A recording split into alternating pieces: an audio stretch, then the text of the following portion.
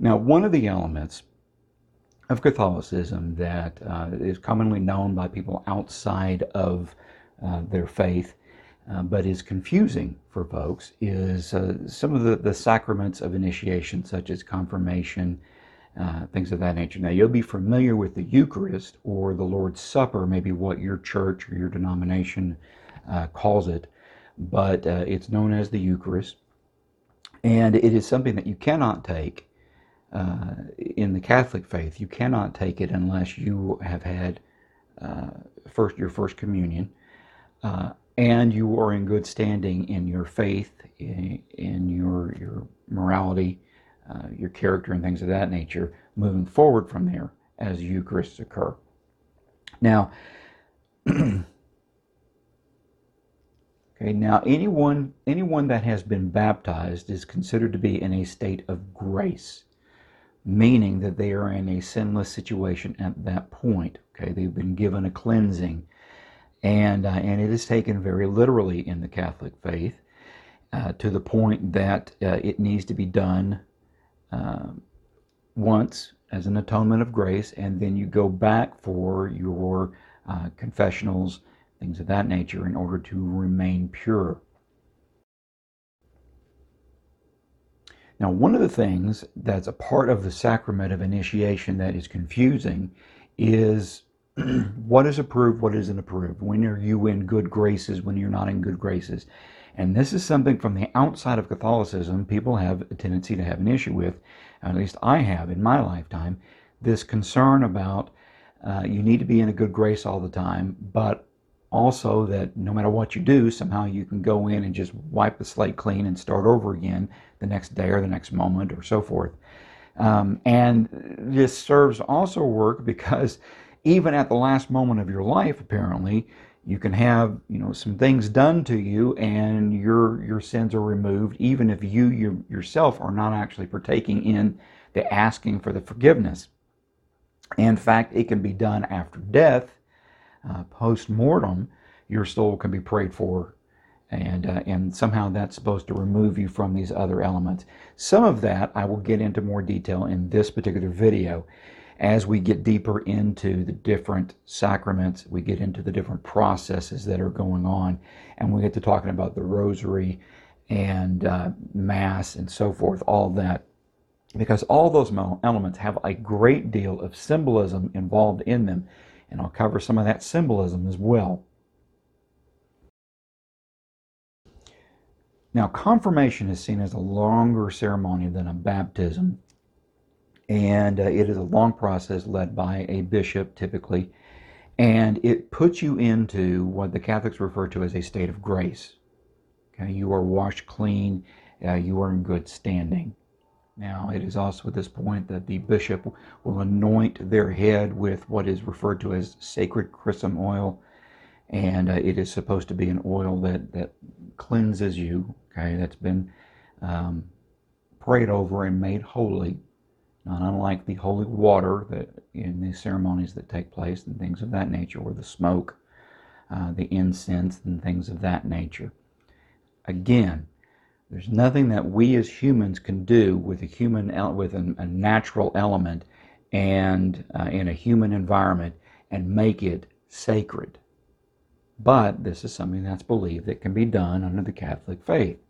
That you can pray over water, you can pray over oil, and that somehow it makes it holy. Or that an object itself is holy because it has been touched by or has been associated with someone that they refer to as a saint. And that goes back again to the communion with the dead. Now, one of the things that needs to be understood, and I think I clarified this a little bit in the first video, but I want to make sure that's reminded of you in this one, that the indication is that once you've been saved and you die, you are automatically considered part of the saints. Okay? Now, how is that different from people who have been sainted here in this world? They've been given a special bonus. But it is understood that everyone becomes a saint upon death. That has been saved, okay? That has been through baptism, confirmation, so forth, and died, in good standing with the Lord. And at that point, that saint then can be prayed to. Now, one of the understandings on that is that you're praying to them so that they can then pass it on to the Holy Spirit, or they can pass it on to Christ or the Father.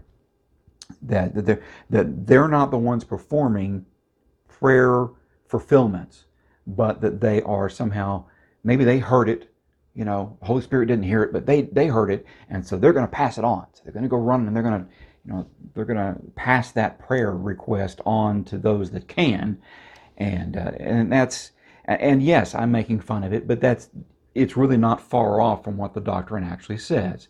There is this concept that you can pray to an individual who has lived in this world, that has been a human being in this world, and has now passed on and is in heaven, and the belief is that you pray to them for them to intercede on your behalf or on someone else's behalf with the Lord. And so, yes, you are praying to the spirit or the soul or whatever of a dead human being, in hopes that if the Lord didn't hear your prayer request, that your deceased loved one did hear it and can pass it on. And it's ridiculous. It's ridiculous because, well, for many reasons. But you don't commune with the dead. There is not a single reference anywhere in Scripture that indicates that when you die, you will continue to be in communication with the people here left alive in this mortal structure. It's not there. There's nothing in Scripture that indicates that that is what is going to happen, that when you die, you will continue to communicate with those that are left back here.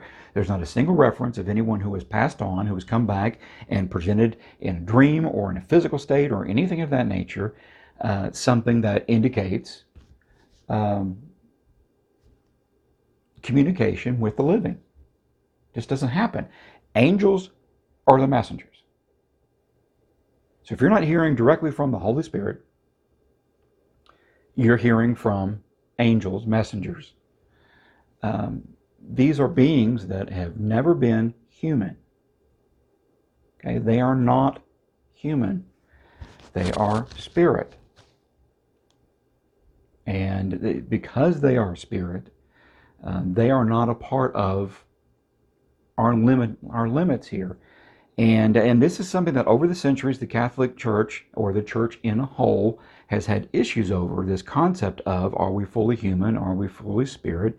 Is the spirit and the dirty flesh of human nature connected anyway? And there have been times in history where there has been a solid belief that the soul or the spirit is not physically, it does not come into contact with our body, that somehow our soul is still separated from the body, so that when the body sins, the soul is not tarnished. And then there are others that believe, no, they are intermingled with each other, and that it's okay because the blood washes over all of it. And so that has happened throughout the centuries, throughout denominations and faiths, and there have been churches that have split off and have entire divisions of faith that have come into existence because of that issue alone. But nowhere, again, is there a battle that can be fought using Scripture that says that when you or I die, we will continue to have an opportunity to be in communication with those people that are left behind. And you hear people, good people, well-meaning people, talk about how, well, they see you and they're proud of you. No, they don't see you. Okay? They are no longer a part of this realm. They are now a part of their full existence within the presence of the Lord God. They are no longer physical. They are no longer a part of us. Now, that brings sadness to many people because they want to believe that they still have this connection with that loved one. Well, eventually they will. And there's arguments and debates over whether when your soul arrives within the presence of God, whether you will recognize those previous souls as family. And there are debates about that yes, you will, or No, you'll just know each other through the love of our love for the Lord, and everyone will be equal and all that.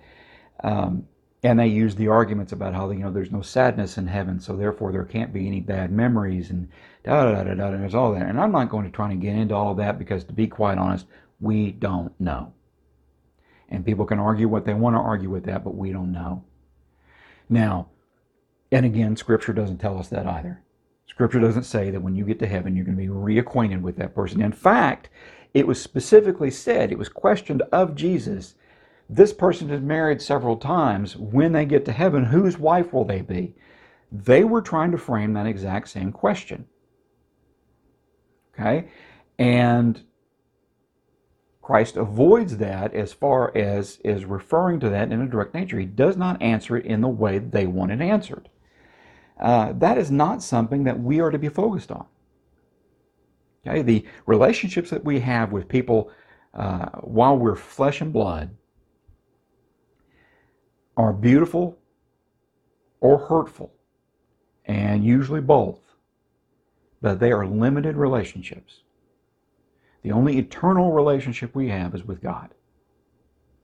Now, we may commune with each other as mutual souls embraced in the warmth of God, but there is to be nothing that would detract our love from the Lord. And the thought that we are looking forward to, or we're cherishing the opportunity to spend time with the spiritual version of the flesh and blood people that we loved here, that would be a detraction from our love and worship of God. I mean, it makes sense, right?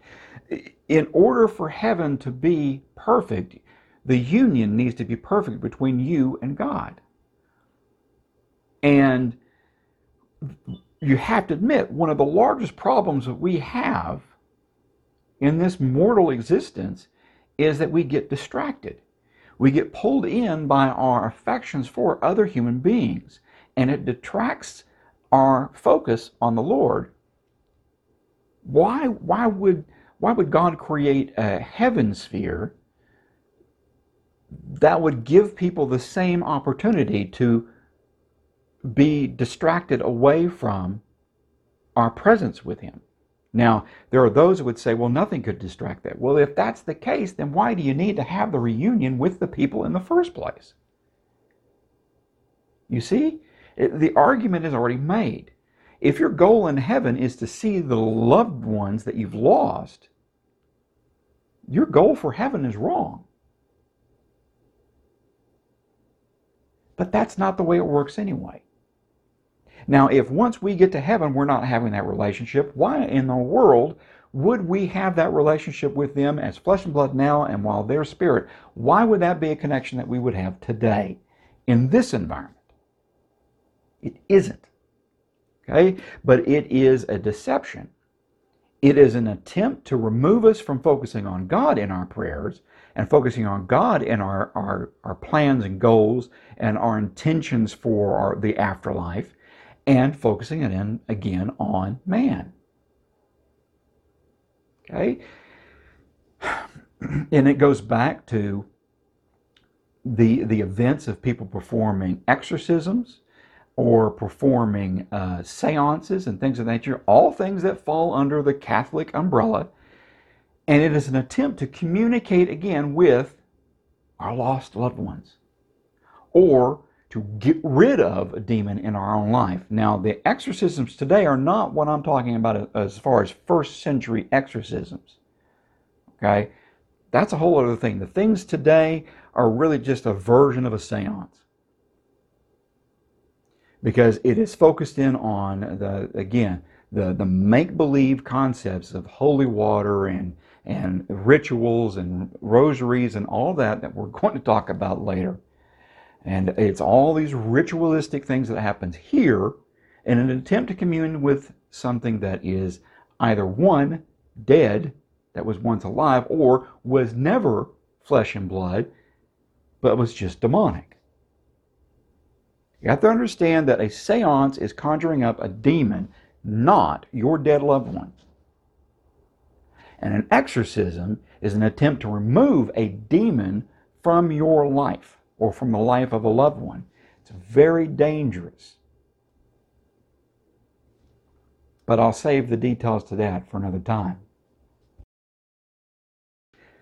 Now, part of what happens with the Eucharist or the Lord's Supper, for those of you that are not a part of the Catholic faith, but you have taken part in the Lord's Supper, there are churches, there are denominations that will not let an individual take the Lord's Supper unless they have been baptized already or they're a member of the church, and there are rules that they create for that. And that has its reasons behind it, and I can see where people would want to make sure that you've been cleansed at one point of your sins, that you've come to the Lord at least, in a form of baptism, and I get all of that. Now with Catholicism, though, it throws it into a totally different realm, a realm that is still believed by some outside of Catholicism, but it's predominantly a Catholic center when we start talking about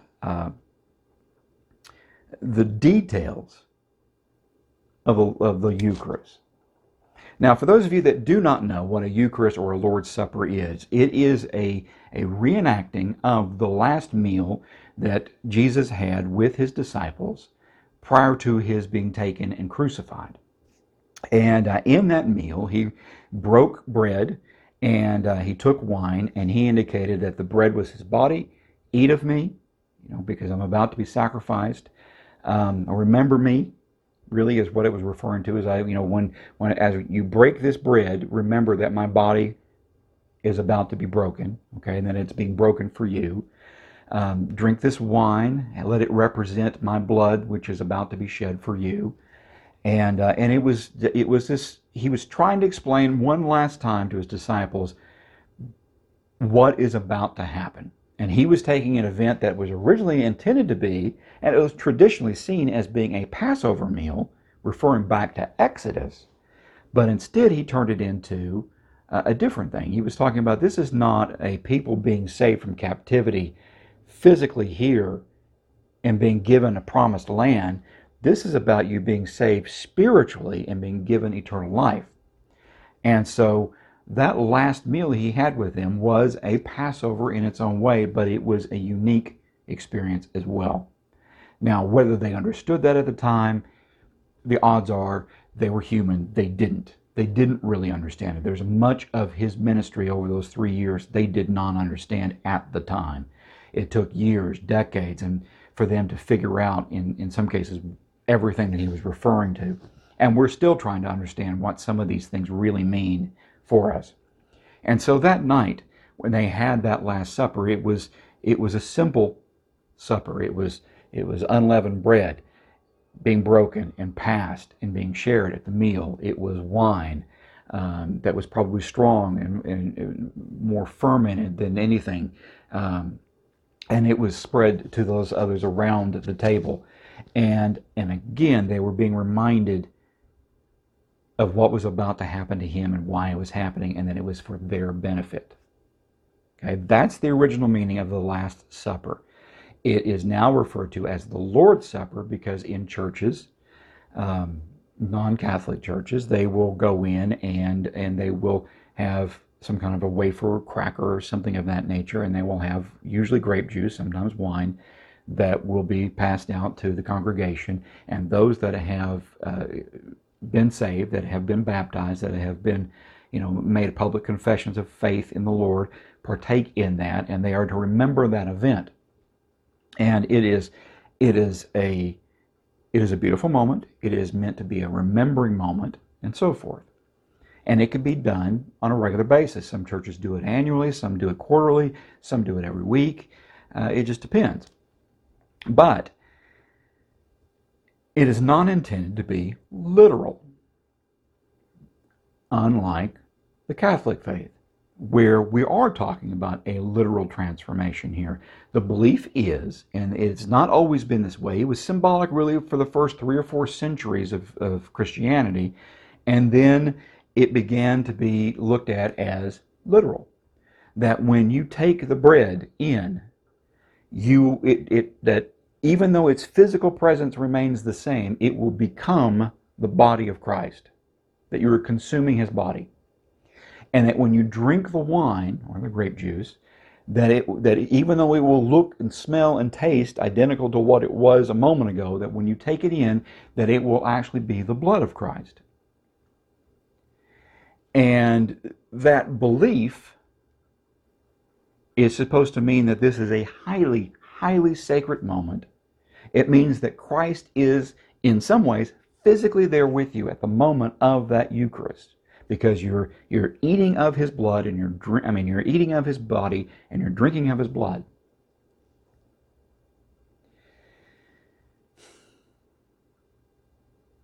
There's debate even within the Catholic Church over whether that is literal or not.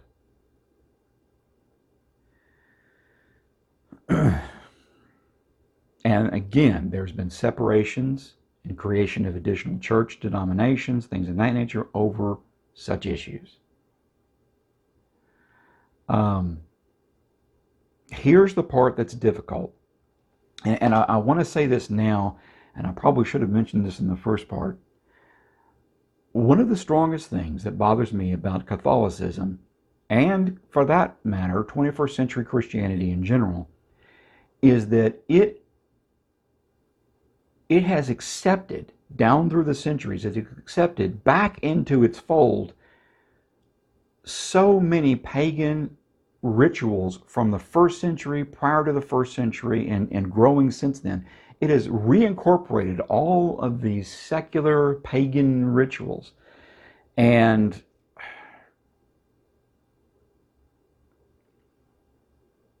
it creates this concept of there are conditions in which certain things are okay to do if it's done for the church.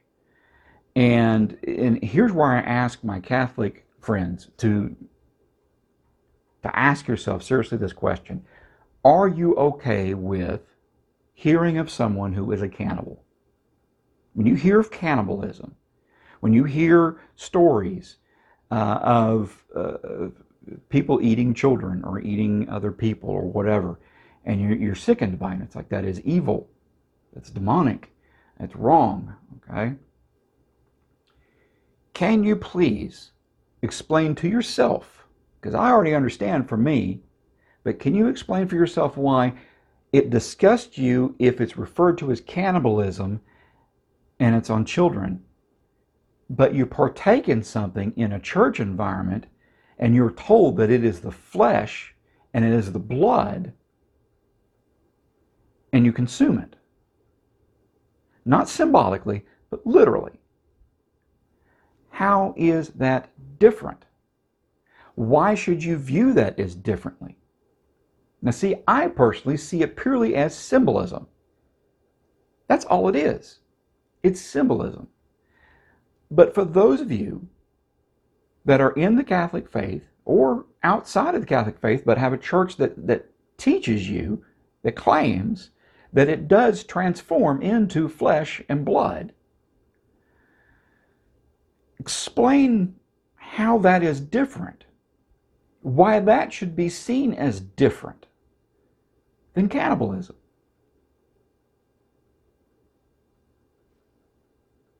I move on.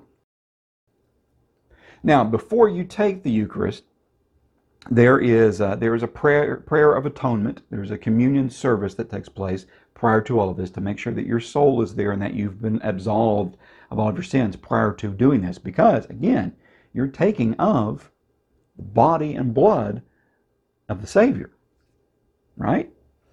So there's a ritual before the ritual to make sure that you're prepared for the ritual so that the ritual will take place appropriately. Now, again, for those that believe that when you're taking the Eucharist, you're literally taking the transubstantiation, okay, process, meaning that you are consuming of him in reality, that automatically implies that he is physically there, as I said a moment ago, which also means that it is considered to be possibly the most sacred moment that you can have as a Catholic in a ceremony. It is a guaranteed moment that Christ is there with you. which also implies that Christ isn't necessarily with you all of the time. That he comes and goes, that he leaves you, and that you have to go do these rituals in order to get his presence again. Now, again, my Catholic friends, how is that different than Judaism, with this belief that the Lord comes and goes, only comes to certain people under certain conditions, that you have to go into the temple and stand on this side of the veil, and you have to pray to the Lord, and the Lord gives the message to those that are qualified and holy enough to receive it, and then they come and give the message to everyone else. That is ancient temple worship from Judaism and pre-Judaism and thousands of world religions. How is that different than being told that the Lord is not with you at all times? That he comes and goes, that you have to go in under a certain holy state and to a certain place, perform a certain set of rituals or events or activities or prayers in order for you to receive a connection with the Lord. I mean, did not Christ leave the Holy Spirit here at Pentecost? Did he not say the Holy Spirit is going to stay here with you? That was the replacement of all of the rest of that. It replaced the temple, it replaced the rituals, it replaced the need for the priests going in and atoning for you with the Lord in a sacred environment under a holy condition, and la da da da da. You had direct connection consistently with the Holy Spirit from then on. The Holy Spirit was left here. Up until that point, up until Pentecost, the Holy Spirit would come and go in people's lives. But nobody living today that has given themselves to the Lord and has truly asked for forgiveness and sought his salvation and has received it lives without the Spirit. It's here. At any moment, day or night, any time, you can communicate with God. You have a direct line. You no longer wait for moments of that to happen. Now, what that also means is that you are no longer separated and lost in this world. You no longer have, the emptiness is no longer there. And now, it doesn't mean that you don't get depressed, it doesn't mean that you don't get shaken, but that's because there are things in this world that is still being ruled by Satan. Okay, it's still his dominion. And so you will still have pressures, you will still have worldly things that will happen, but it's not spiritual. But you don't have darkness that you cannot seek out the Lord. He is there. You can still communicate with him. You can still pray with him. He can still give you that energy, that spiritual renewal that you need at any given moment. He is here. And you don't have to go into a building or perform a set of rituals or see a certain person or be in a particular state in order for that to happen. The Holy Spirit can communicate with you to God. That's the reason it's here. It's the reason Christ left it here, left it among us. So you don't have those dark spaces, not only in your life, but throughout history, where the Lord is not with us. See, He's never once left us again to our own devices. Now we can walk away from the Spirit. That's different. We can turn our backs on what we hear from the Spirit, what we feel from the Spirit. We can turn that away. And it can certainly be turned away. We can be misled. Not anything different than Adam and Eve being misled that, oh, well, but this tree won't kill you. It'll actually just make you like God. You can be misled. That's a whole different story. But this ritual, again, is no different than the temple rituals of Judaism or the other pagan religions that are out there, okay, the ancient temple worships. And I wish that I could say that again stronger in a way that would make the light bulb come on for everybody, and that alone should be able to turn people away from all these rituals that they do, including those that take part in the non-Catholic Christian environment.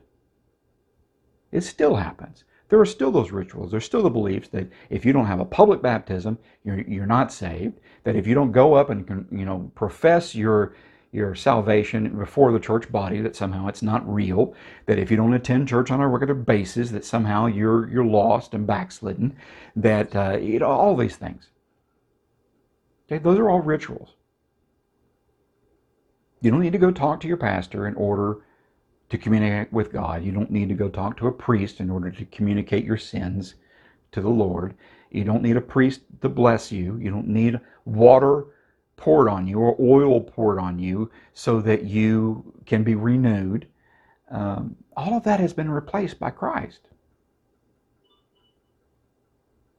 He removed the need for all of that a long time ago. Okay, and now part of the whole communion is that you've got to fast from food and drink, at least 1 hour prior to. And there's a part of me that wants to make a joke about, don't go in swimming an hour after you've been, through communion. And I'm really not meaning to be sacrilegious, and I want people to understand, I'm not talking down about Catholicism purely for the sake of talking down about Catholicism. It's got a series of issues with it. It is so far removed from what Christ intended and what the disciples created as far as forming the original church. It is not your Savior's church. Now, you have to understand, Christ did not come with this plan to create the church. He came to a very small group in a very limited area, and he taught and trained a small group of we influenced, a few thousand men and women, but it was very specific. He wanted to personally disciple a handful of men, 12 men, and hand it off to them. And they then began to build the church and spread the word. And they did, everything that is known as the Great Commission. First to your local area, then to the outer areas, and then to the whole known world. And as a result of all of that, we have to remember that people keep talking about how, Christ built the church, and this is what Christ wanted the church to be, and so forth. He gave the men the instruction on how to live.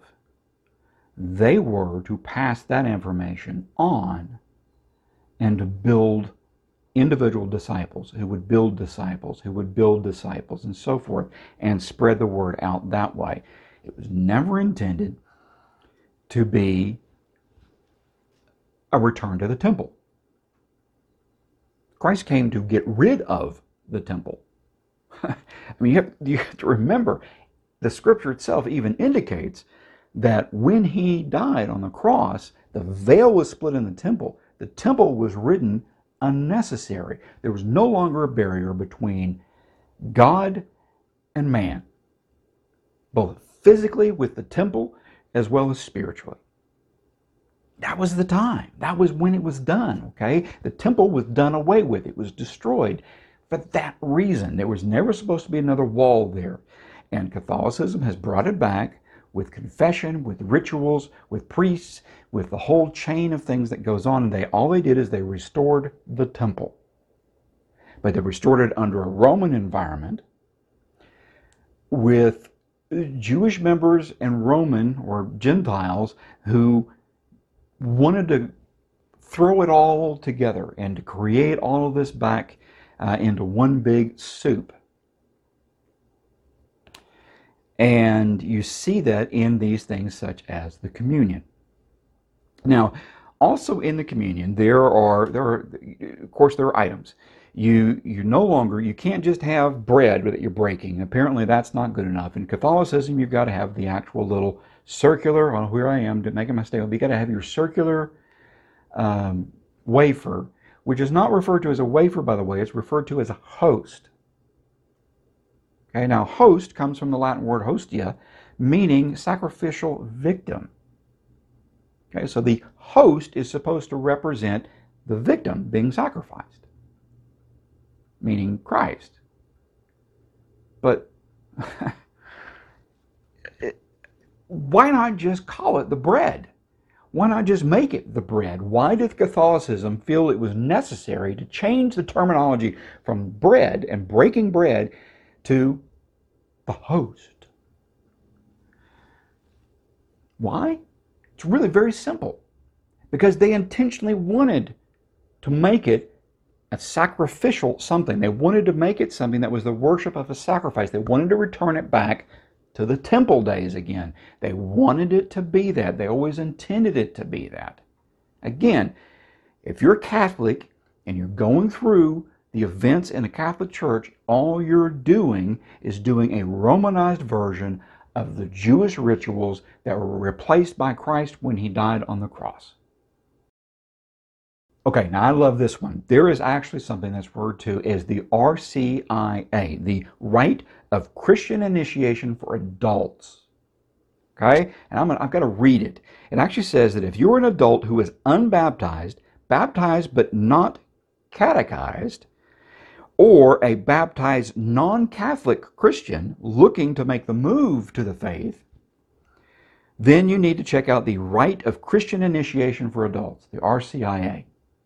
Okay, this is the spot for immersion conversion. That's literally the term that they use. Okay, and here's how it works. The initiant meets with a priest in the church, okay, to talk about their options, how they can get involved in all of this. Okay, then they go through a process of meets and things of that nature. Okay, and I got to read it because it's just so amazing. You have to profess your intention during a Mass. We'll talk about that in detail later. You have to be accepted into the order, okay, during the rite of acceptance, denoting the beginning of your catechism, okay? And it is typically at least 1 full year, but can be longer or shorter depending on the individual circumstances. You know, if you know how to, if you know somebody, you might be able to speed the process up a little bit. Or, if you're not quite as dedicated as Joe over here was, it might take you a little longer. Okay, you're not quite ready yet. But it's a period referred to as the faith formation period. Now, when the individual, the priest, and the parish team all feel that you've been ready to be installed, they express a desire to receive the sacraments. Okay, this begins the third stage, known as the period of purification and enlightenment. Okay, it coincides, of course it has to coincide with something, with the first Sunday of Lent, and is called the Rite of Election. Okay? You got to do it under rituals. It's got to happen at a certain time, in a certain place. It's got to be met by a committee, and all these people have to accept this because apparently there are specific people on this earth that have probably been sprinkled with some water that somebody prayed over, and they claim that it's holy. But they've been told, okay, that that they can make the decision on whether you have actually come to know the Lord.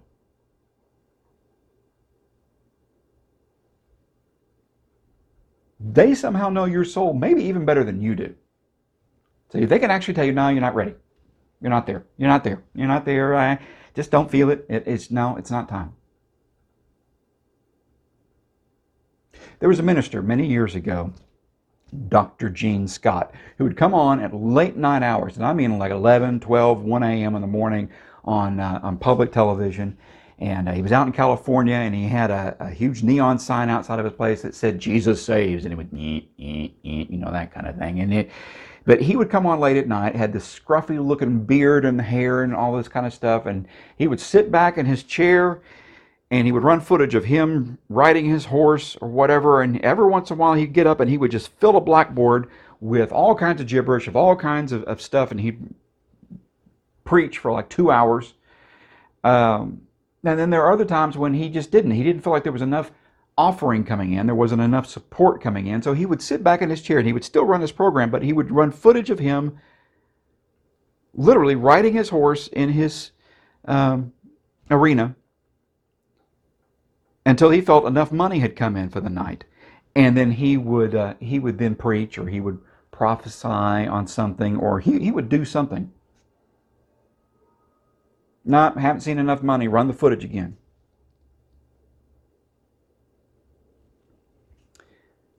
Catholic Church is that same kind of hypocrisy. The structure, and again, I am not talking about the individual members of the Catholic Church. I am talking about the structure of the church. The priesthood, the bishopric, the papacy, the whole blasted system. It's just a hierarchy of priests, of people who have made themselves more worthy than they ever could be, and telling you whether you have a relationship with the Almighty God or not. And if they don't feel that you're ready for it, roll the footage again. Keep doing it. Now, after they've been received into the faith, the new members spend the next 40 days reflecting on their experiences. Okay?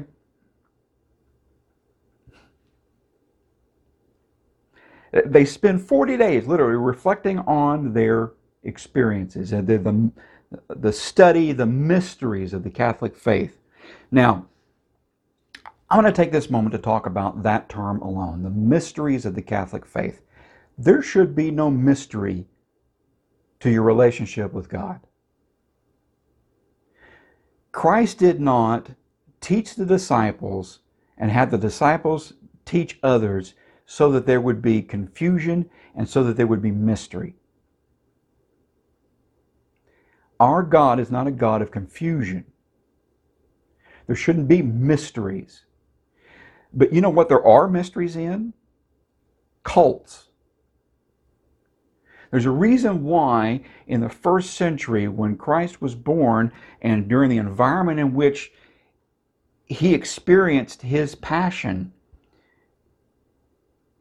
Rome and the world at large was filled with mystery religions, meaning religions that you didn't understand, that were secretive, that you had to have special initiations for, that you had to go into back rooms and perform secret events and take part in all this stuff because it was secret. You didn't know the details of all of it. Okay, those are mystery religions. And they were sacrificial, they were satanic, they were evil in every way imaginable and perverted in every way possible. And they included Jew and non-Jew in the process. And for the Catholic faith to say that once you've been accepted in as an adult, that you are supposed to take 40 days to look at the mysteries of the Catholic faith, that should send up a huge flag. But the reason it doesn't is because you're not taught what I just said. No one's taught what the world was like in the first century of Christianity. Nobody talks about it. Nobody mentions it. Nobody mentions the flaws in the systems. Nobody talks about the fact that you shouldn't be doing rituals or sacrifices, or there shouldn't be secret unions. And when people talk about how they've got a Christian faith like a Masonic something that requires you to go in and you have special rings and you go in and you have to have these personal moments and you can't share the details of what happens in it, that is wrong. That is wrong. You can have a club. Okay, people, as a kid, that makes sense. We're going to have a secret society. And you don't think anything about it as a child. Okay, we're going to keep secrets with each other. But you don't take it as spiritual. You don't take it as eternal. We're talking about something that's supposed to be affecting your eternal soul, that's going to determine where your soul spends eternity. And you're getting messed in something that requires you to have secrets, that have to be unveiled, things that you have to keep from friends and family. It's wrong. Plain and simple, it's wrong. Now, what adds on top of that is, like I touched on in Judaism, is this concept that there are some priests that have information that the other members don't have and will never have. No. There's nothing from God in that. Okay, now I will also say this at the same time for those of you that are going, well, the ministers on TV talk about how, we've got all the power we need. And see, that's blasphemy as well. The Lord also never said, in fact, He said just the opposite, quite contrary, that your life will always be beautiful. No, He said you will have struggles in this world. You will have pains. You will have dark moments. You will always have the poor with you. You will always have struggles. All of that is very present throughout the New Testament. It's very clear that you're going to have times of suffering. And any minister or ministry or doctrine that tells you otherwise is lying to you. You're going to have pain. You're going to have loss.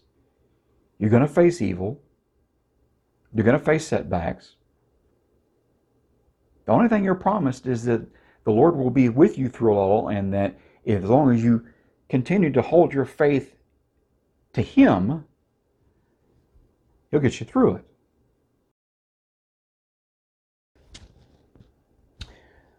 Okay, now I move into the sacraments of penance or healing. Okay, these are referred to as the sacraments of healing, where you have the penance and reconciliation, also referred to by most people, known to most people as confession. And I introduced it earlier, but I'm going to go into more details with it. It literally is, and I want to read this because it's important that you hear it directly. It says, though the term conjures images of foreboding phone booths in which Catholics bear their souls to a priest in the hope that he will forgive them of their sins and dote out an appropriate punishment for their deeds, the reality is not quite so archaic.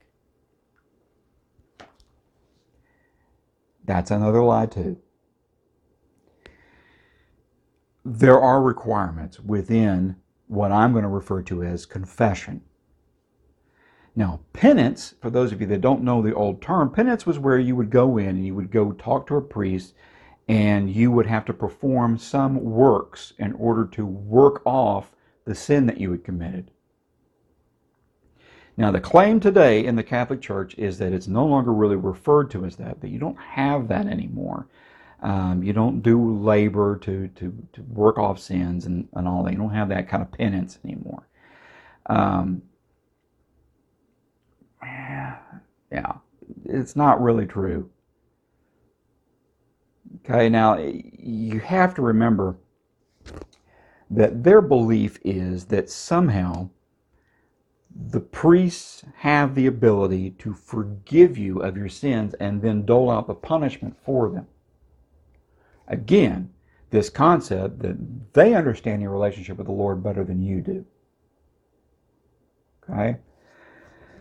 The disciples were given the Holy Spirit and they were given the power to perform miracles that Christ was given. But Scripture does not say that they were given the power to pass that on to the next generation, and that generation had the power to give it to the next generation, and so forth. Scripture does not say that you will continue to further this out so that there's always a living generation that can forgive sins, that can heal, the physically ill or the mentally ill, or that can resurrect bodies.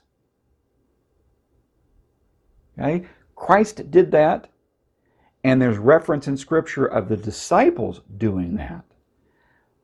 But it does not indicate that that was a sweeping motion that was continued on through the next generation and so forth throughout the centuries. And that's a common misunderstanding with people, whether they're in Catholicism or out of Catholicism, that there are people here that can somehow lay their hands on you and they can heal you. Okay? Nobody, no human being on the earth today performs healing miracles. Now, there is healing through prayer. God can heal you physically, emotionally, mentally.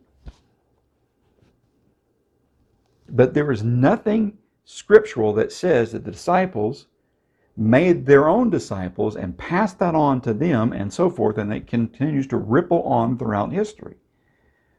No indication of that. Okay? Resurrections, all those kind of things. A human being be able to stand over you, put their hand on you, and you receive purification. No. Okay? You can't touch the hem of a priest's skirt and be healed. Doesn't work that way. But that's a part of the penance. Now, what happens is you go into confession, you give confession, and then you are told, well, now you need to do so many rosary events. And yeah, we're going to touch off on rosary here in a moment. There's a lot of details in that, and there's a lot of ritualism to that, and there's a lot of symbolism in all of that, and we'll touch off on that in just a moment. Now, again, I'm reading statements here. It says that Catholics who have reached the age of reason are obligated to confess their sins. Okay, you reach an age of accountability, and you are expected to, to confess your sins. Now, those outside of the Catholic Church that know the Lord and have Him as their Savior can go directly to the Lord in prayer and ask for forgiveness, and nobody else has to be involved in it. But there's this concept that, well, but if you go to a human being and you confess them out loud to another human being, there's real contrition that takes place there. There's a real healing that takes place. That it's not actually talking to the priest that does it, but it's the communicating out loud to someone that makes it different. But it can't be just anyone. Okay? They may receive the sacrament of reconciliation anytime a priest is available. But they are expected to confess serious sins versus little minor ones. There's mortal and non-mortal. Okay? But to confess serious sins at least once a year, and are strongly encouraged to take advantage of this sacrament during the the Advent and Lenten seasons, or before receiving another sacrament such as confirmation, Eucharist, matrimony, or the Holy Order, which is when you become a priest or a member of the ministry team. So here's the details to this. There are 3 things that Catholics have to do in order to make a good confession. Okay, you can't just confess. You got to do these 3 things in order for it to be considered A-OK approved. You must tell all of your sins. Okay, you got to clear them out. Okay, the priest has to hear every dirty detail of everything that you've done. All of them, Frank. 3. All of them, Frank. 5. All of them, Frank. You have to be truly sorry. Hello, that one's kind of a self-given. I get that one, okay? But you must have a firm intention not to sin again. So, you can't just go to the Lord directly and say, I really messed up. Father, forgive me for this. You have to say it out loud to another human being. You have to confess it all in its details. Okay, now it doesn't say details, but it says you have to confess all of your sins. So you got to pull them all out, whatever it is that you've done. Okay, and sins could be, forgive me, Father, for, I had an impure thought. And you have all these specifics that you go into. Okay, so it can be a long confessional. Okay, if you're going into every little thing that you could possibly have done that might have been construed as possibly sinful, minor or major. You have to be sorry, which really is the part that really is necessary. But that's not to another human being. You don't tell another human being you're sorry. That's a heart thing. Nobody's going to know. I mean, the priest can't look at you and go, yeah, you confessed everything, but I don't think you really are sorry. It's not up to the priest to determine that. That's why it's supposed to be between you and God. And that you have to have a firm intention not to sin again. Well, that part makes sense. You don't decide that you're about to go out and you're about to, have, an affair with somebody, and you decide you're going to drop off into the church and confess your sins up until that moment, and then you're going to go, have an affair right after you leave there. Right. You do need to have a clean heart. Then that makes sense. But again, there's nothing that says it needs to be told to another human being. Okay, that's not scriptural either. You're confessing to the Lord. Now, there are those that would say that Scripture does clearly indicate it, and I'm sure I'm going to get DMs of people that are going to indicate that it's there. No, it does not say that you have to go to a priest and have a confession. Not New Testament. The atonement for sin isn't done through a human being. Now, on top of everything else, you've got to have a reconciliation that has steps, because if it didn't have steps, it wouldn't be Catholic. It wouldn't be a ritual. Steps to making the sacrament of reconciliation. Okay, these things have to happen. Okay, the priest may begin with some kind of a short blessing or a scripture reading, okay, which is usually a pre-arranged scripture. Then you have to begin by saying, "Forgive me, Father, for I have sinned. It has been however long, okay, since my last confession." Then you confess the sins that you've identified, and then you end by expressing sorrow. Okay, I'm truly sorry. Asking also that you might be forgiven. You have to listen as the priest offers you counsel as well as a penance for your confession, and we'll touch that in details here in a moment. And say an act of contrition, expressing your sorrow, and bow your head while the priest offers you absolution in Jesus' name. Now, there is a very specific act of contrition involved in this as well, which is this: "O my God, I am heartily sorry for having offended thee, and I detest all of my sins because of thy just punishments, but most of all because they offend thee, my God, who are all good and deserving of all my love. I firmly resolve, with the help of thy grace, to sin no more and to avoid the near occasion of sin. Amen."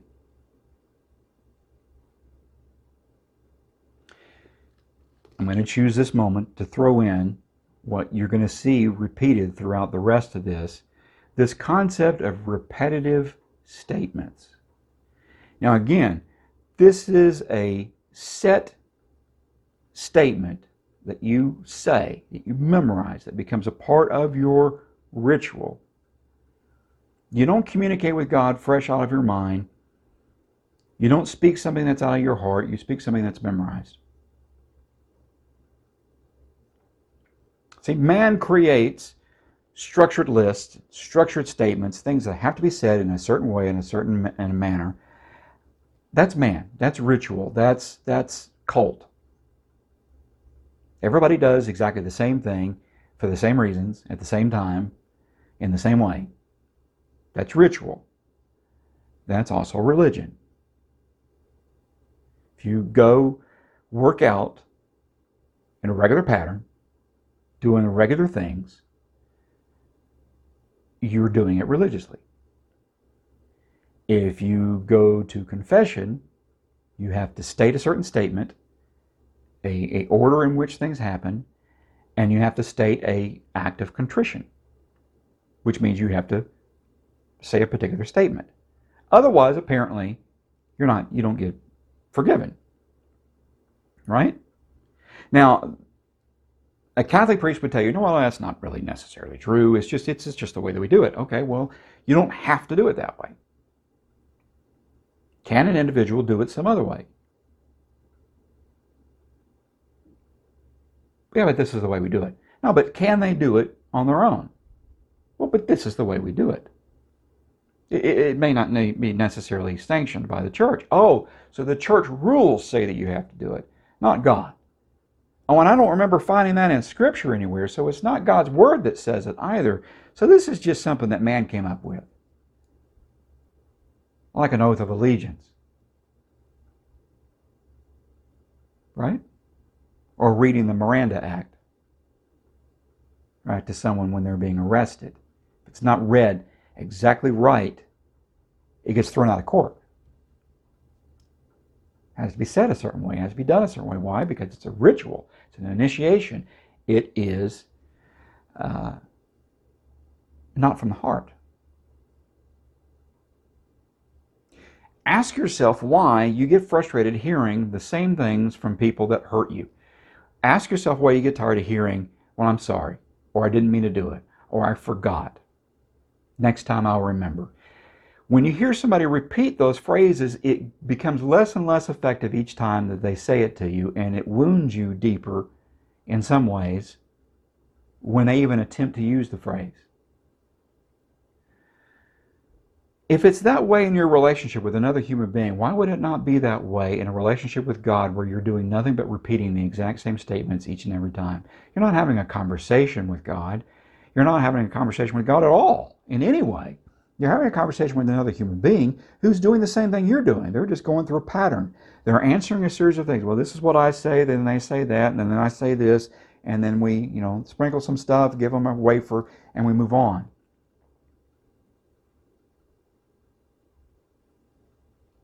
There's nothing sacred about this except the name sacrament. Now, the sacrament of anointing the sick, okay? This one right here, real quick and easy to cover this one. It's just ridiculous. Somebody is sick, you pour some oil on them to soothe them. And that's all it does. That's all it is. All you're doing is giving somebody something that is physically therapeutic. That's all it is. It has no spiritual ramification whatsoever.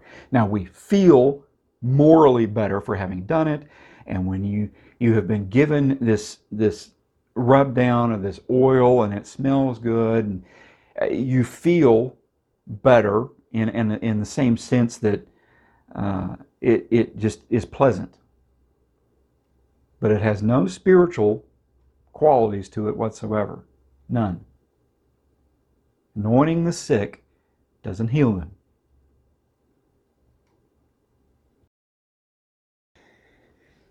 Sacraments of the dying, also referred to in some ways as the last rite, things of that nature.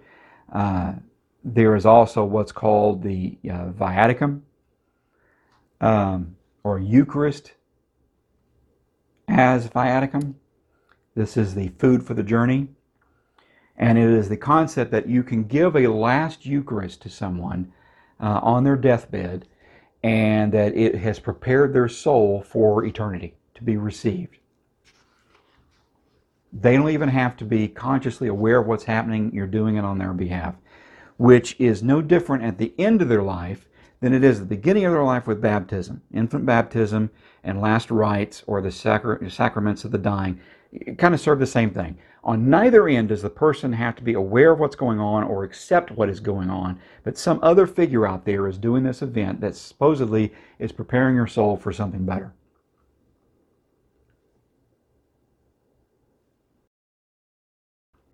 Now, the sacraments of service deal with the Holy Order, deals with your actual vocation within the Catholic Church. And there's some craziness to all of this. There are different levels, different paths to all this. And to be quite honest, I could throw a whole chart out there. But if you're a Catholic, you already know all these different things. You know the deacons and the priests and the bishops. There's the papacy and all these different orders. And there's a particular order for all of this. There's a particular sacrament that takes place to go through each of these stages and different meanings and all this. Now, the ministry that Jesus established is actually in direct contrast to the priesthood of the Old Testament.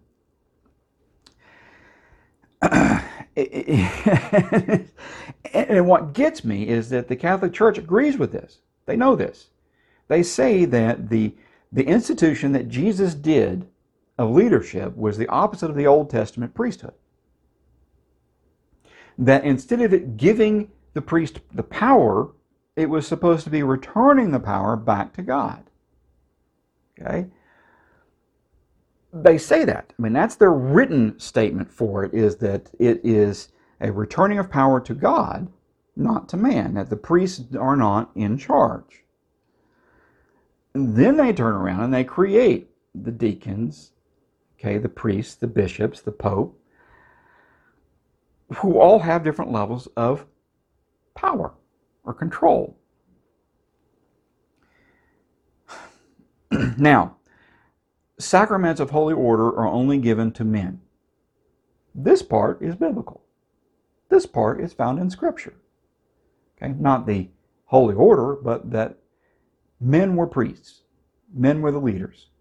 Okay, men were the ministers in the faith. Now, the Catholic Church says the reason that they hold to only men as priests is because that is what Jesus did. He only had male disciples and therefore male apostles. And so therefore, only men can be priests. Ironically enough, though, apparently you can saint and you can pray to women, alive and dead, in the Catholic faith, and they hold a very high structure. But they can't be priests. But they can be prayed to.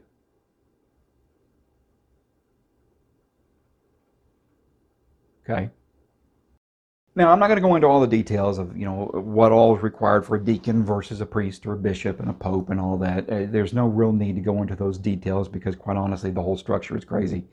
And for those of you that are not Catholic, it's not really any crazier, I guess, than you having elders in your church, or you're having your different levels of bishops and archbishops and the priests and the associate pastors versus the pastor. And there's levels of hierarchy. And I get the fact that a church today in the 21st century is typically a large body.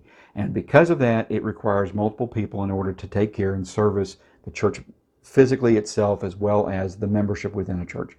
All of that happens. Okay, a pastor with associate pastors that take care of certain elements of the church. I understand that structure is there. I don't have a problem with people holding different job titles within a church. The problem with the Catholicism version of this, with your deacons and priests and bishops and popes and all this stuff, is that there is a hierarchy of answering to all of this, and a belief that the higher up in the structure you get, the more blessed somehow you are, and the more holy somehow that you are, which is not, it's not scriptural, except in reference to Old Testament temple worship, okay, or pagan rituals. Again, Christ came to replace the need for priesthood.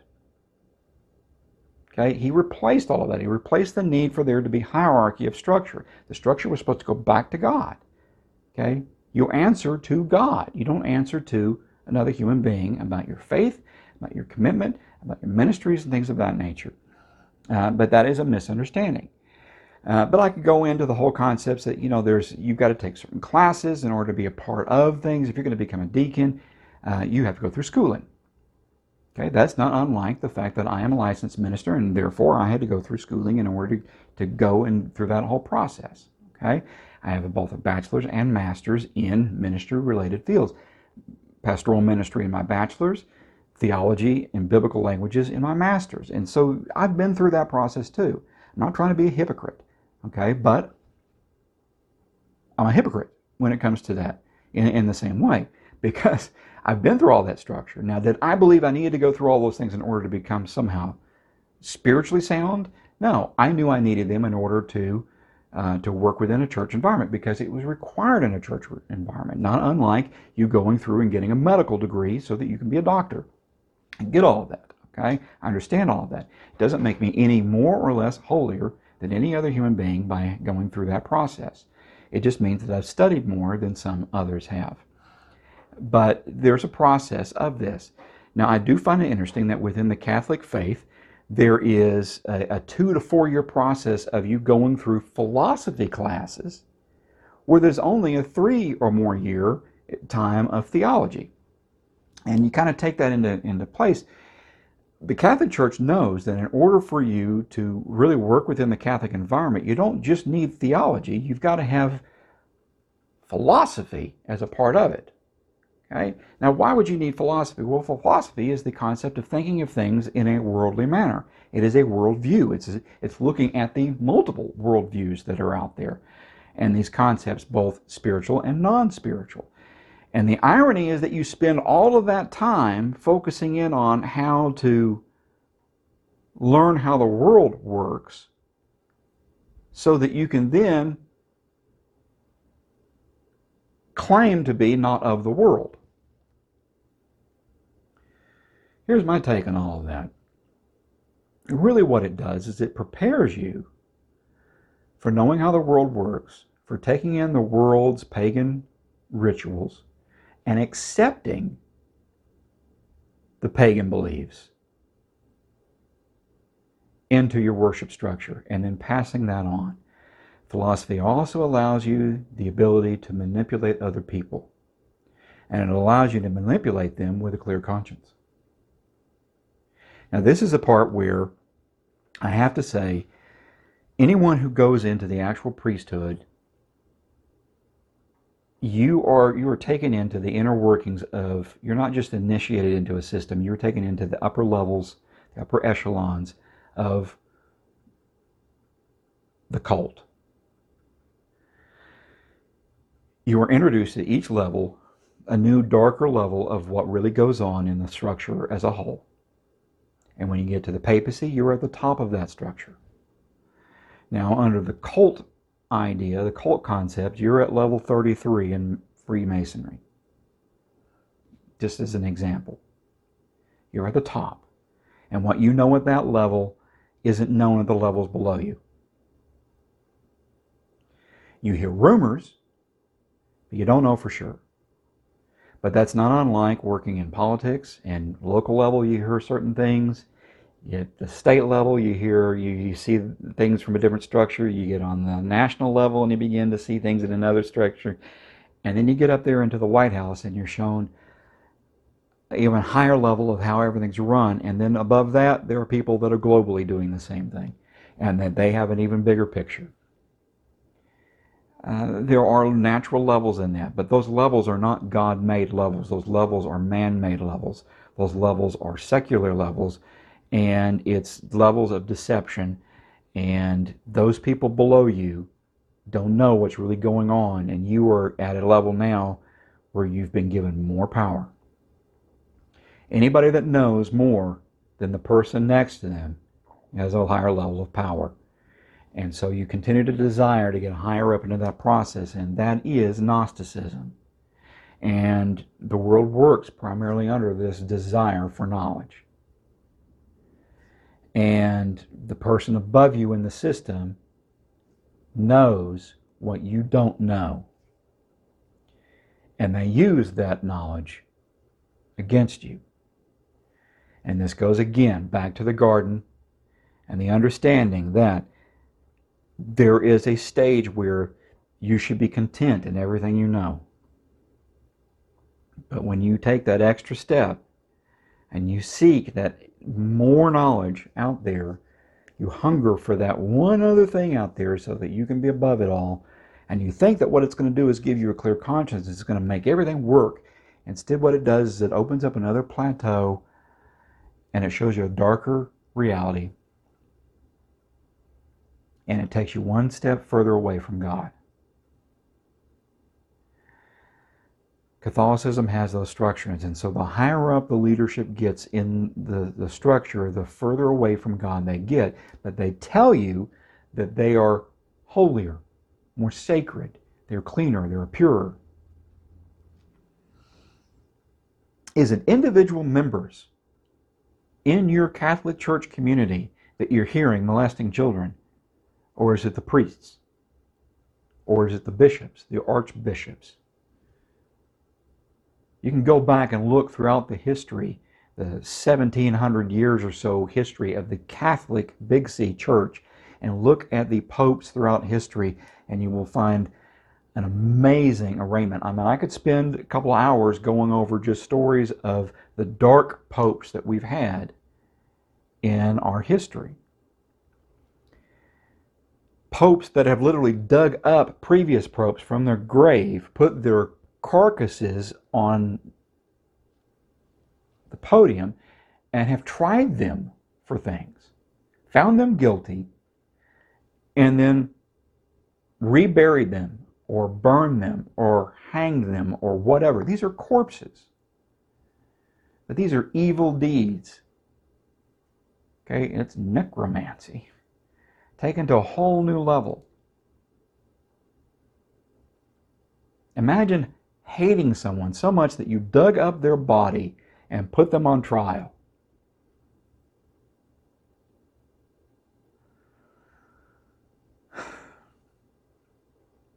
It's there, folks. It's in the history. In fact, that particular event, the one particular event, the Pope had been dug up. I think he went through at least 3. There may have been more than that. But look up the Cadaver Synod, and you'll see exactly what I'm talking about. But that's research for you. And before I leave the whole ordination and the Holy Order areas of things, let me just mention that one of the things that is believed is that when a priest is finally ordained, it is at that moment they receive the gifts from the Holy Spirit.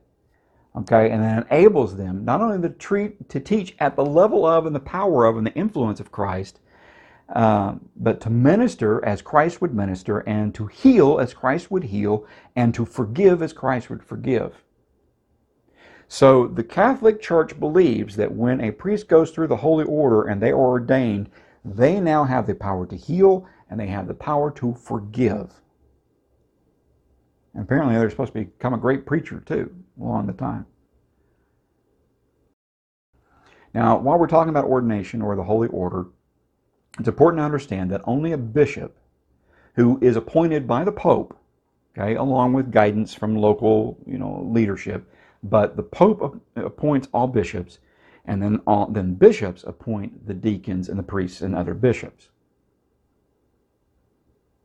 So you get fewer and fewer people involved, meaning their power is greater in this structure. So the Pope and then the bishops, this is their level, and everybody else falls underneath that. They're all appointed by deacons, priests, and other bishops are all appointed by bishops, and the bishops are appointed by the Pope. Okay, now we know that there is also the sacrament. Now this is considered part of the sacrament of services, the sacrament of matrimony. And even though it's understood that matrimony is supposed to only take place one time, you're supposed to have one marriage, it's supposed to be married to one man, to one woman, and there it is. And all modern religions, in their overall structure, agree that that's the structure. Now, the Catholic Church really isn't any different than other faiths have become when it comes to giving in to certain things. They've given in to same-sex, they've given in to all these different things that take place, and they've partaken in it. Not all areas, okay, but it has infiltrated into the Catholic Church as it has elsewhere. But a Catholic wedding is supposed to be between two Catholic, okay, sanctified Catholic, gone through confession, had their baptism, so forth. It's supposed to be through two Catholics.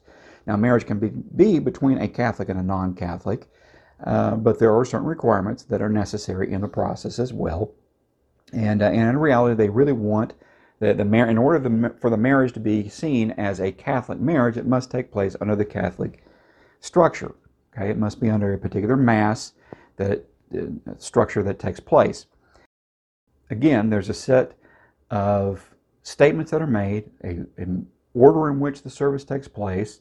There's repetition of Scripture and things of that nature that take place in the structure. And as far as divorce is concerned, there's really no divorce in Catholic Church. Not really. If you go and have a divorce, within a civil service environment, the Catholic Church still does not see that marriage as divorced until one of the members of that marriage passes away. then that person is free to marry again. But really, once you're married for life under the Catholic Church. That's just the way the structure goes. Now, the only exception in divorce that is accepted by the Catholic Church is this concept that it's possible that somebody from the very beginning did not fully commit, that they were untruthful in their commitment at the time of taking the vows. If they can indicate that one of the folks was not being honest in their taking the sacrament of matrimony, then the divorce can be allowed, meaning that it's really not a divorce, really, it's that the marriage itself was never actually officially allowed. It never really occurred. The Catholic Mass has been performed basically within the same structure for around 1800 years. It was officially set into a particular pattern by Justin Martyr, 155 AD. And the Catholic Mass is hands down the ultimate ritual centerpiece of Catholicism. And we're going to touch on the details of it now. Okay, the basic structure of the Catholic Mass is based really off of two Jewish events. There is the Sabbath meal, okay, on Friday, when bread and wine, okay, is blessed and shared. And then there's the synagogue service on Saturday mornings when the Scripture, okay, is read and reflected upon. So those two Jewish events in the Jewish temple are centerpiece moments within the Catholic Mass. Okay, there was a Roman Missal, Missal, which is a set of practices, okay, that were put together, and you can tell by its name, the Roman Missal, that is a structure of prayer, Scripture, and the gospel itself. And it got to be a point where they were set for certain days, certain events, certain time periods within the year, and so they're structured in there, and then it got so large that they even broke the gospels off into their own piece, and it became like these primers for how to conduct the Mass. And so it is a routine, okay, and as referred to as the Roman Missal, okay, it's one big body of work that is there. It gives you all the directions for celebrating all the events that take place throughout the year. The events, the scheduled ceremonies that take place.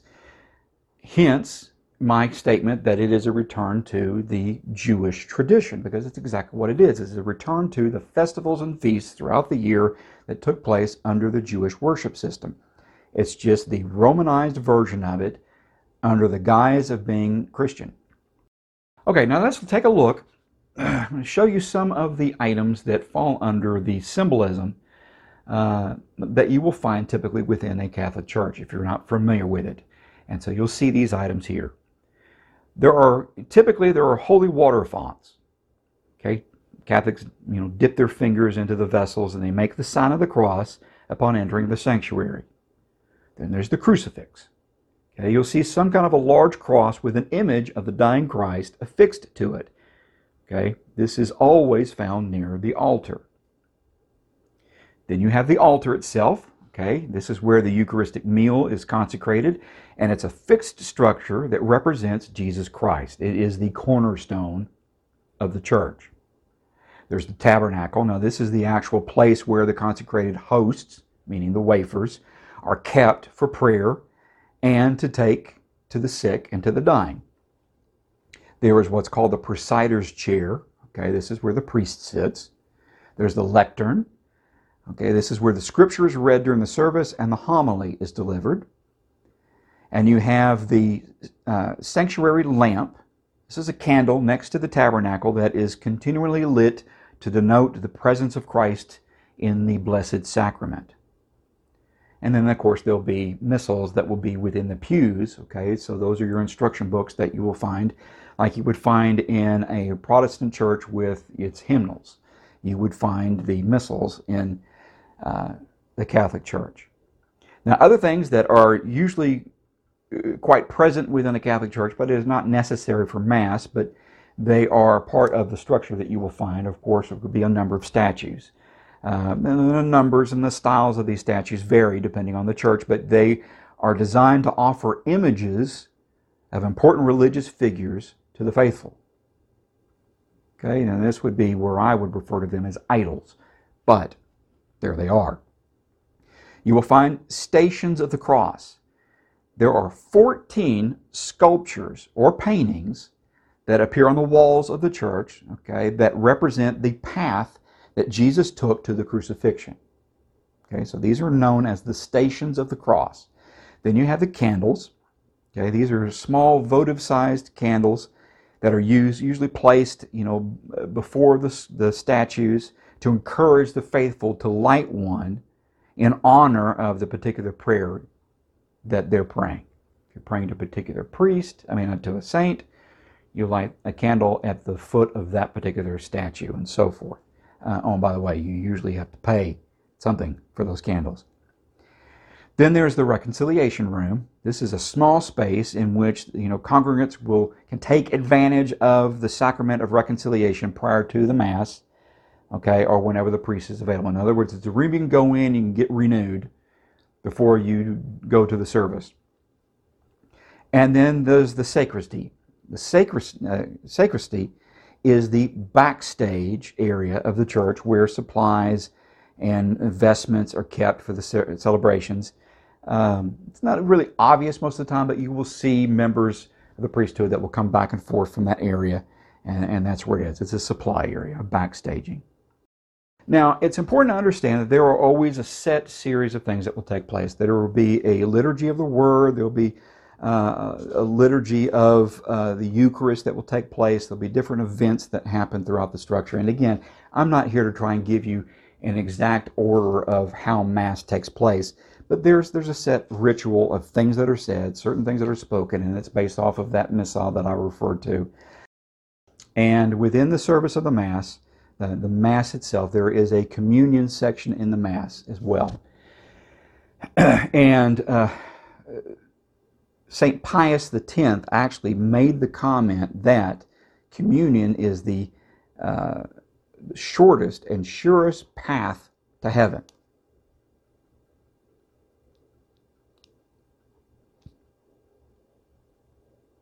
Perform communion during Mass, and it's the shortest and surest path to heaven.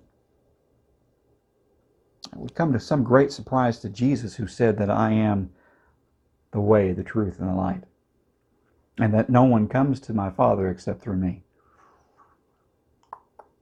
But apparently, according to Catholicism, if you take communion during the Mass, it's the shortest and surest path to heaven. Okay, now we're going to move into an area talking about heaven and hell, and some of the specifics of Catholicism. And in that area of heaven and hell, it's very important that you understand their concepts of where you go or what each of the things are. You've got heaven, hell, and then of course you've got purgatory, which people refer to. And there are people outside of Catholicism that use the term purgatory and think of purgatory, and they're not aware that it's really just uniquely a Catholic thing, although there are other religions that believe that there's a midway point, a judgment area or whatever. It's important to clarify really off the bat that Catholicism does not focus very much on the last book of the New Testament. And why would I bring that up now in the middle of heaven and hell? Well, we're talking about reward or punishment at the end of this life, and Revelation seems like the perfect thing to bring up at this point. And Catholicism does not focus much on Revelation. In fact, they see it as primarily just symbolism. Okay, it's poetic. In fact, there's an entire portion of Catholicism that sees it as merely an explanation of the events that were taking place at the time of the writing of it by John, and that it is not to be taken any further than that. In other words, Revelation does not have any further purpose. Now, they would believe that you come to the end of your life, there is a judgment time, and that there will be a final judgment day, and so forth. But they don't look at it as revelation as being the big thing. They find most of it is just symbolic. The only thing they agree on is that there will be a final judgment time. Now, they would believe that those that have been judged are not judged again at that final judgment. They've already faced judgment because they died. They face their judgment, and wherever they go, they go. But then there is also purgatory. Purgatory is like it's like a detox station for Catholicism. And I make light of it because it's ridiculous. But it's this concept that when you die, any remaining sin in you obviously can't go to heaven being sinful, and maybe you shouldn't automatically go to hell. Maybe your life hasn't been that bad, and so instead you have purgatory. You have this detox zone that takes place where you can have one less opportunity to fix everything. Okay, you've led a fairly good life, but you have a little crust on the edge. Well, you go to purgatory, and they'll get all that scraped off and polished off, and you'll be good, and you'll end up in heaven. Yeah. Yeah. But it's also intended to be a place where maybe you are in good standing, but emotionally you weren't ready for heaven. You weren't ready to give up the things of earth. You weren't ready to die. You weren't ready to leave. And so you are made emotionally ready for you to detach from the things here on earth. And so you spend time in purgatory until you're ready to fully accept that you've died and you're ready to go to heaven.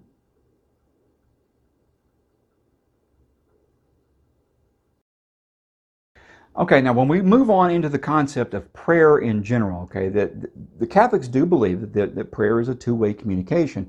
However, they still get stuck in their rituals and they still get stuck with these needs for things. I'm going to read this list off, okay, because these are the 6 litanies of prayer, okay? These are the approved recitations in the Catholic Church. Okay, the litany of the Holy Name of Jesus, the litany of the Sacred Heart of Jesus, the litany of the Most Precious Blood of Jesus, the litany of the Blessed Virgin Mary, also known as the litany of Noreno, the litany of Saint Joseph, and the litany of the saints. Okay, now I'm going to throw this in there that you've got six, not 7, but 6 litanies of prayer, and 3 of them are about Mary, Joseph, or the saints. 3 of these scripts, these prayer scripts, are not about God the Father, God the Son, even God the Holy Spirit. They are about human Mary, human Joseph, and human saints.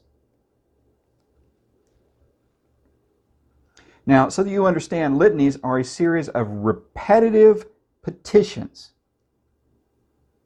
And this is all going to lead into the rosary here in a moment. Then, in order to help a man out, they came up with a book of common prayers. Okay, because maybe you just lost. Maybe you just don't know how to pray for a particular something. So let's thumb through the index of prayers that I can pray. And there are preconceived template prayers for you to pray, and it's called the common prayers. And they've become what I refer to as the Catholics' greatest hits of prayers. And there are even 3 manners in which a Catholic prays even those prayers. There are the vocal ones, there are the meditation ones, and then there are the contemplation ones. One of the best known Catholic vocal prayers is the novena. Okay? And it is a vocal prayer, sometimes invoking a saint that is prayed over an extended period of time and is usually connected to a specific intention. Now, I'm going to read this in particular. The novena is prayed over an extended period of time, like I said. The most common period is 9 days. Okay, because the word novena means 9. They are usually connected to a specific intention or need, and though they have been connected to miraculous events, it is important to note that a novena is not a magic formula to make dreams come true. Rather, it is a way to channel our petitions into a cohesive prayer that can be recited over and over. Okay, that's also known as a mantra. Now, among the common prayers is a prayer, in fact, I'm going to list off the names of these prayers. These are the common Catholic prayers, the titles that are given. The first one is Our Father. Okay, now you'll know this one. Our Father who art in heaven, hallowed be thy name, so forth. Okay, also known as, the Jesus prayer, or things of that, or the model prayer. Then there's Glory be to the Father, and to the Son, and to the Holy Spirit. There is blessing before the meal. Again, these are set prayers. Okay, bless us, O Lord, and these thy gifts, which we are about to receive from thy bounty through Christ our Lord. Amen. Then there's the prayer after meals. We give you thanks, Almighty God, for these and all thy gifts, who live and reign forever. Amen. Then there's the guardian angel prayer. Angel of God, my guardian dear, to whom God's love commits me here, ever this day be at my side to light and guide, and guard, to rule and guide. Amen. Then there's the prayer to the Holy Spirit. Okay, and this one has recitation back and forth. Come, Holy Spirit, fill the hearts of your faithful and kindle in them the fire of your love. And then there's the verse, send forth your Spirit, and they shall be created. Then there's the response, and you shall renew the face of the earth. And then it goes on with, and O God, by the light of the Holy Spirit, you have taught the hearts of your faithful, and so on. There is the prayer for the deceased. Okay, now I'm not even going to read that one, but that's again, it goes back to part one where I was talking about necromancy, praying to the deceased, praying to the dead. Okay, there is prayer to Saint Michael. Now this has a twofold problem with it. You're praying to an angel. Okay, and you're sainting an angel.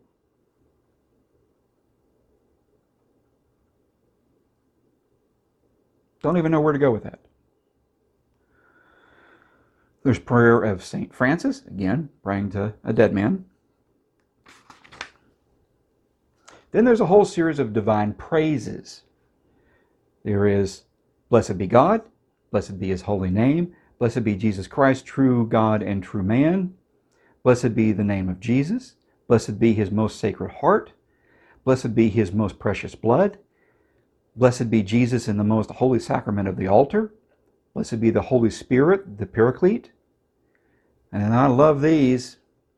Blessed be the great Mother of God, Mary most holy. Blessed be her holy and immaculate conception. Blessed be her glorious assumption.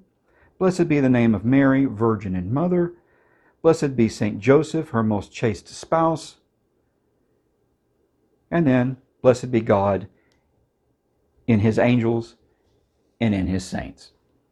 And again, we're back to a list of praises, and 50% of them are to other human beings, dead and gone. Yeah. Repetition, repetition, repetition. The whole process is ritual. The idea is that everybody does exactly the same thing in the same pattern at the same time for the same reasons. Now, all of that having been introduced, the litany of the prayers and the divine praises were given to you just now as a reminder, and I led you into this so that we now go into the big one, Mary and the Rosary. Now, so that you understand, the whole issue with Mary, the Catholics would tell you, the Catholic priesthood would tell you that no, they do not worship Mary. That they do not pray to Mary. They tell you this. They say this in writing, that they don't pray to Mary, they don't worship Mary, although the symbolism tells you otherwise and the rituals tell you otherwise. When you go into a Catholic church, you're going to find a prominent statue, typically, is a statue of a full-grown Mary with a crown, and she's holding the infant Jesus. Jesus is seen as the infant, meaning the baby in the process, and that the Mary is seen as the one who is queened. She is the centerpiece of the event, not unlike the reality that when you see a cross, a Catholic cross statue in a Catholic home or in a Catholic church, vast majority of the time you're going to find a recently crucified depiction of Jesus on the cross. So that when you kneel at that cross, you're kneeling at a cross that still has a crucified Christ on it. You are not looking at the cross as empty because he has been taken from there and he has paid for your sins. You're seeing a dead Christ. This is a vast, huge, major signal to my Catholic friends out there. The Catholic Church has you worshiping at a crucified cross, not a risen Savior.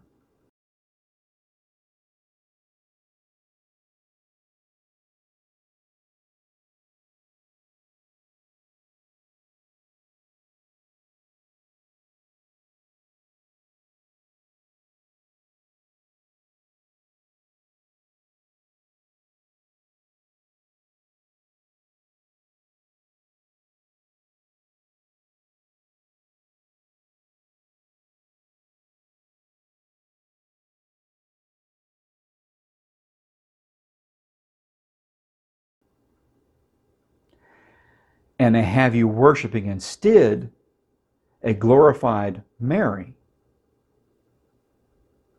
So you have a glorified human and a killed Savior. There's your symbolism above everything else, above all the gold and the stained glass and everything else that goes on. Those two images alone should make you question what's going on. You see a prominent human figure and a dead Christ. That's what they worship. They want you communing with the dead, worshiping the mother, and kneeling before a dead Christ.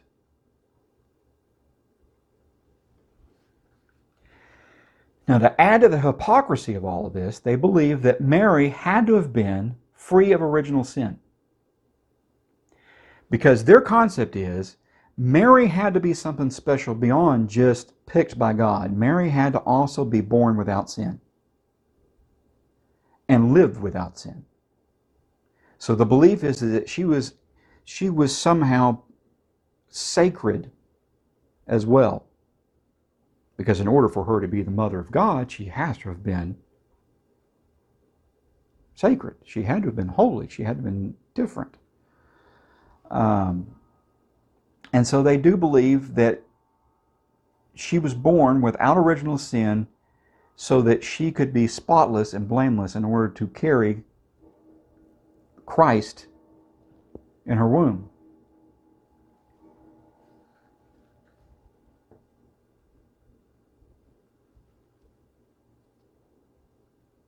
Not only was Mary seen as born without original sin and spotless or blameless, but she was also believed to remain a virgin.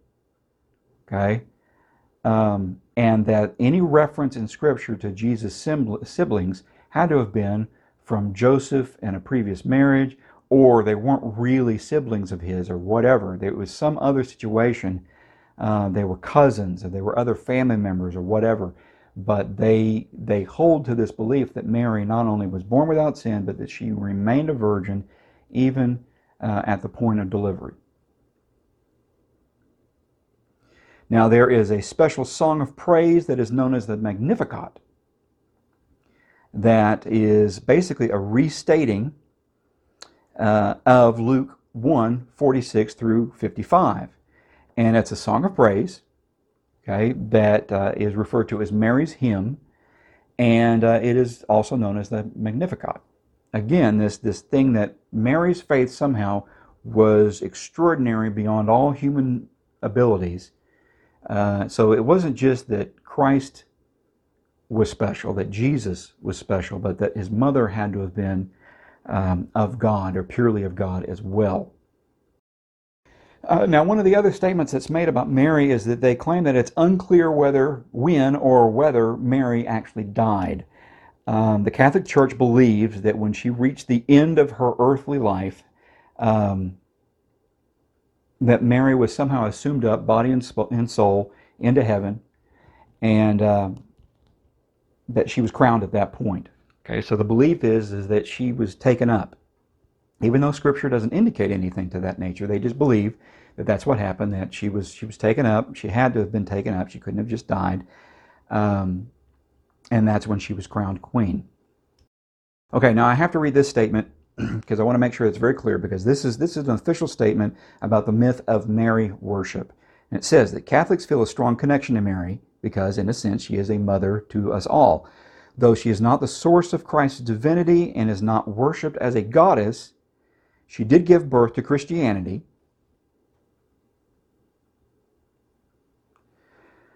And is someone who can turn, and is someone we can turn to for comfort and support, just as Jesus did when he was a child. The veneration of Mary is an important practice in Catholicism, but Catholics do not worship Mary as they do God. Catholics turn their intentions over to Mary and ask that she bring those intentions to God. Okay, they pray through Mary, not to Mary. Now, I'm going to say this again. You pray through the Holy Spirit to God. The Holy Spirit is our intercessor. If you're going to communicate with God, you communicate through the Holy Spirit. And you can do it at any time because the Holy Spirit is with us at all times, because Christ left the Holy Spirit with us at Pentecost. Open communication. You have no need to pray to a dead saint, to a dead family member, in hopes that they'll hear, oh, hey, Joe said something, Joe's got a prayer need. You may not have heard it. Jesus. Okay, you don't pray through a dead family member,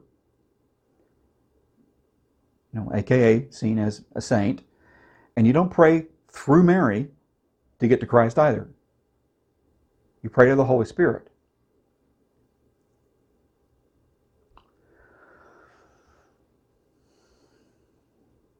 But if the Catholics also believe that Mary didn't really die, she was just taken up, that would also kind of imply that if she never died, then she still has her earthly body, which was immaculate and virginal anyway. Seems kind of unnecessary for her to have her body. But anyway, Mary is not the Holy Spirit. Now, there is also a belief that Mary has appeared to people over the centuries. It's not good enough that Mary, was taken up. She has to have also to have appeared to people over the centuries. Ironically enough, I think it's interesting that it really wasn't until the 1500s that she began to appear to people. So she took about 1500 years and then thought, I'm going to start appearing to people. Why not? And so I've got to read these. Okay, you got the Our Lady of Guadalupe. 1531, Mary appears to Saint Juan Diego, okay, a farmer and a widower, in the hills in Mexico. Okay, so you've got her. There's this appearance, and there was a belief that she somehow blessed everything there. And so there's a basilica there with a statue of her there where she appeared, and da-da-da. And then in France, in 1858, Mary appeared to Bernadette, a 14-year-old uneducated girl who supposedly wouldn't have had any knowledge or any way of knowing anything about Mary or whatever. So of course there's people take a pilgrimage to France. Then there's the Our Lady of Fatima, which is in Portugal. And this was rather interesting because this was in 1917. Mary appeared 6 times, okay, to Luisa dos Santos and her cousins, Jacinta and Francisco Marto, and near Fatima, Portugal. It was during the height of World War I, And during the first visitation, the lady asked the children to say the rosary every day and to meet her on the 13th day of each month until October. So from May 13th until October 13th of 1917, Mary appeared each month on the 13th.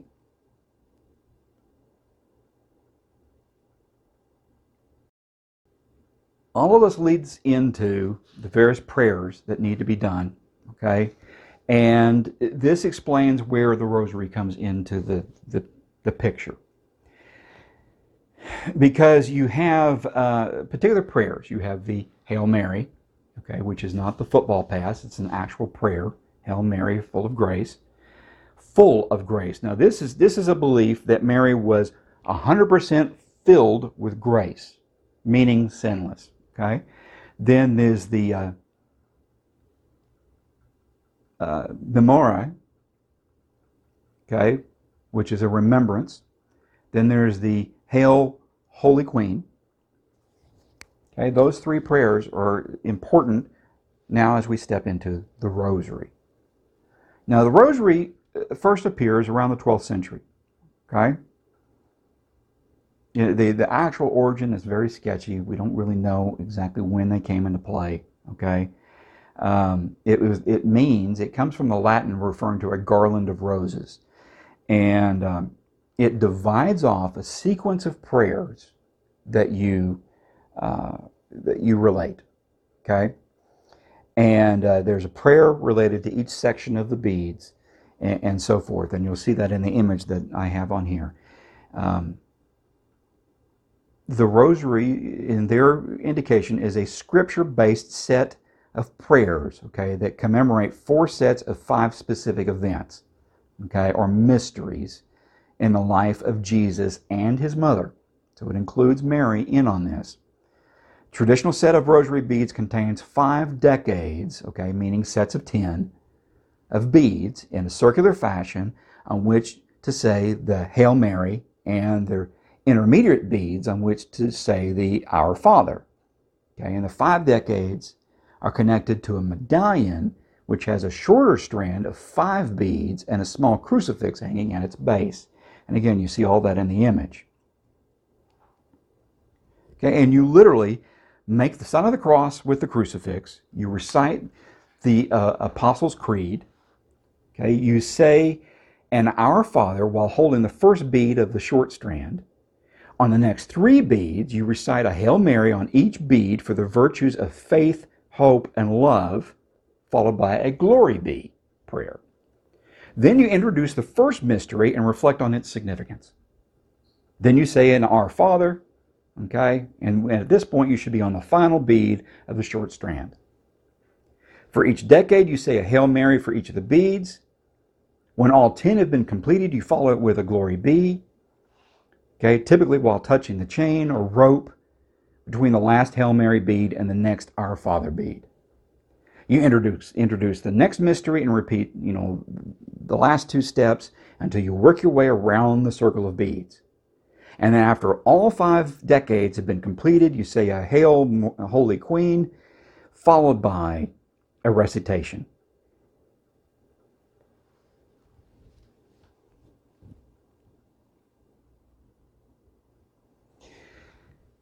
So around the 12th century, they not only wanted you, to recite and recite and recite things, that they got to the point where they created a system for you to carry with you, for you to recite even more and know exactly how many times you've recited it. And so where the joke comes from, say 3 Hail Marys or whatever, this is what it's referring to. Okay? It refers to Hail Marys and Glory Bees and Our Father and so forth. Recitation of prayers that become meaningless, particularly to the extent that you're reciting them on just this one set of beads. They have no meaning behind them after a while. They're just voiceless, careless words that are coming out there and being recited, and they have no spiritual significance behind them whatsoever. It's just ritual. It's all it is. Now, This is a lot of content, and I know that. And I know this particular session was longer than the first part. And the truth is, there's more. I could do a third section on just Catholicism alone and stages of it. I could do one entirely on just the symbolism in and of itself. And I may do a shorter one that is literally just that, just showing you symbolism, just images throughout the Catholic rituals. But the main point of what you've experienced with this is to show you, quite honestly, the lunacy of some of it, the craziness of it. And if you're in the Catholic Church and you've seen this, and you go, well, yeah, of course we do these things. The question that I wanted you to be able to ask yourself at some point in this was, wow, when I look at it from the outside, why do I do this? Why is it done that way? Why can't I just pray freely? Why can't I just read Scripture appropriately? Why is it that they have extra books, or they have ritualistic repetition of pre-written prayers and structures that have to happen in a certain way? Why does it have to happen that way? I don't see that in Scripture. I don't find where it's there. There is no prayer book for all of that. And then you have to realize that it's not something that appeared in the church from the very beginning. It's something that, in some cases, like the Rosary, didn't appear until the 12th century. You have rituals that are showing up 400, 500, 1,200 years after the disciples began to spread the word of the gospel. That right there should tell you those are clearly not stages of Scripture, and they're not part of what Christ was teaching. Okay, a revelation of that doesn't appear 1,200 years later. Christ doesn't tell you pray always in this way. Okay, the Lord's Prayer, or the model prayer that He gives at the Sermon on the Mount, is intended to say you need to pray in this manner. He is not saying you need to pray these exact words. At no point does He tell you need to say things in a particular way, that you need to use this object to represent me. And the only place He does that is in the breaking of the bread and the drinking of the wine. And I don't see anybody carrying around loaves of bread saying that they're doing it as symbolism for Christ.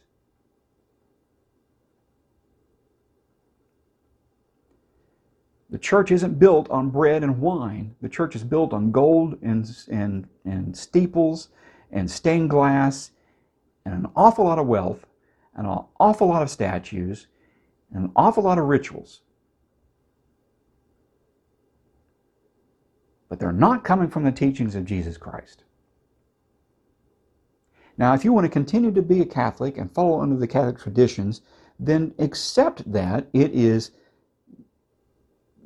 Jewish temple tradition that incorporates the Nativity.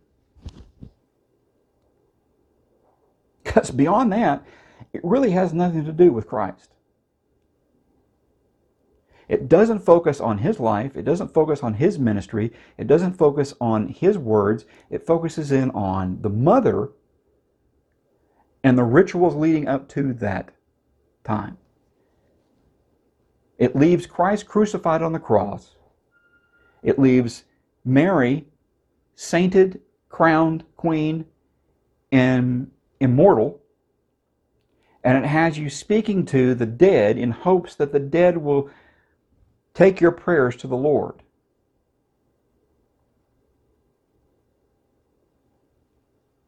That's Catholicism. Judaism, dead and gone as a result of Christ's first coming. Catholicism, an attempt to resurrect Judaism with a Roman take. Neither one of them leads you to the Lord. There'll be more coming. I guarantee you I will give you more going forward explaining, well, if none of that works, where am I supposed to go? You go back into the Word, is what you do. You go by what Jesus tells you in the New Testament, You understand that what he says in the New Testament is based off of the history of the events of the Old Testament, but you live your life based off of the New. Off the teachings that are given there, because that's both Jesus' words and the words of those that he directly communicated to. And any generation past that, you can't take their word as sacred, and their word isn't Scripture, and their word is not what you are supposed to be focused on. Start with New Testament. Talking directly to the Lord, and where you are confused, you ask for His guidance. There is a darkness to the world that you have to understand where it's coming from, and where you want to run to your faith for your answer. The faith that you're getting from the churches, from the temples, is wrong. It's misconstrued. It is perverted over the centuries.